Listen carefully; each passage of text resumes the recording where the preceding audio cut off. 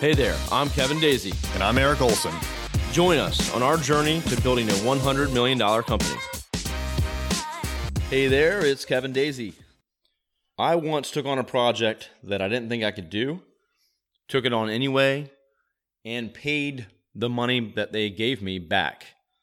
This was the first and only time I've ever done this. So let me tell you a little bit more about the story.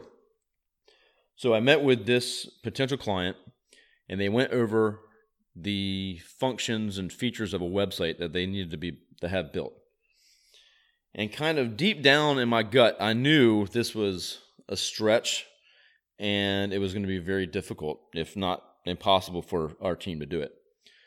Well, I took on the work. My team couldn't even do it. So I went against a lot of things here. First off, I took on a project I didn't think I could do. Number two, my team couldn't do it, so I decided to do it. So here I am working on a project with a company with a team of people. So now I'm at home working on a project at late nights trying to do this because I felt, I guess, like it was a pride thing. I want to do this. I want to try to complete this and show them that I could do it. So again, I went against a lot of different principles here. I was doing the work that I couldn't even do, and I was doing it myself.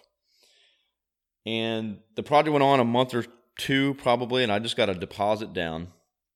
So it wasn't a lot of money, but a deposit was given to me. And I got to the point where I said, this is not going to work. I can't do this. And they were demoing what I was developing, and it wasn't doing what they wanted it to do. And so they were literally like, we need the money back.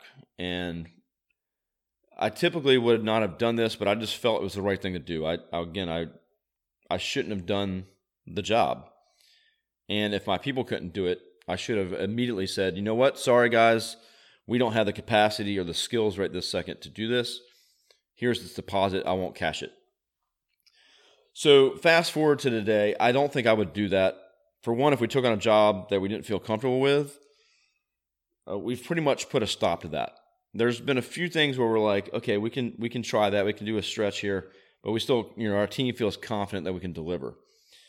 Number two, if we did a bunch of work like I did, I put hours and hours and hours into this job and then still gave their money back. Today, we would probably do some kind of refund, but it'd be probably not a full refund because work was done and we have to pay people. But again, that was a big mistake that I made back then, and that made me feel better by giving their money back.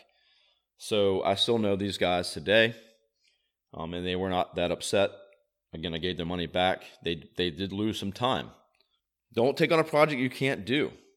And if you do and you notice that it's going to be a problem, you need to speak up right away. Make it, as good a situation as possible by saying something about it, give their money back, and point them in a different direction. Give them a referral, and just resolve the situation as soon as possible. Now, I'm not saying don't take a risk. I've done a lot of jobs where I was kind of worried about it. We got it done, and the client was happy. You got to take a risk.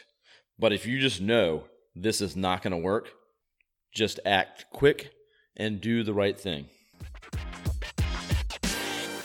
Thank you for listening. If you're in need of SEO or other digital marketing services, visit us online at thisisarray.com.